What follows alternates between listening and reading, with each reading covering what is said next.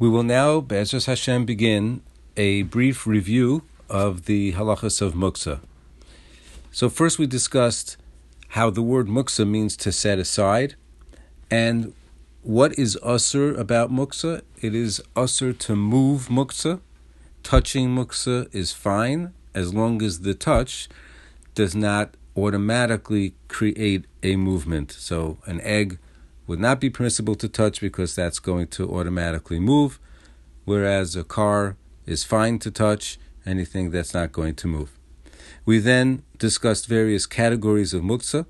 The first was a kli shemalachto le'isur, and that is a vessel that is normally designed, manufactured, to be used for something that is not permitted on Shabbos.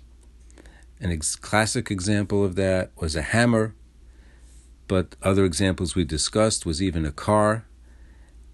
And the halacha for this particular category, and this category only, we said, was that if you need the place, you may move the muktzah.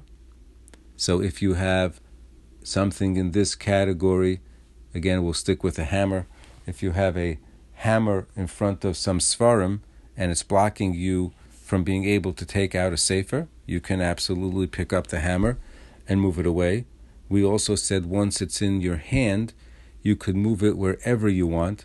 So as long as you keep it in your hand, you can even take it out to the garage, assuming there's an Erev, and put it in its place if that's its place. We also discussed how a pot could be a kli shemalachto le'isur, only when there's no food in it, obviously.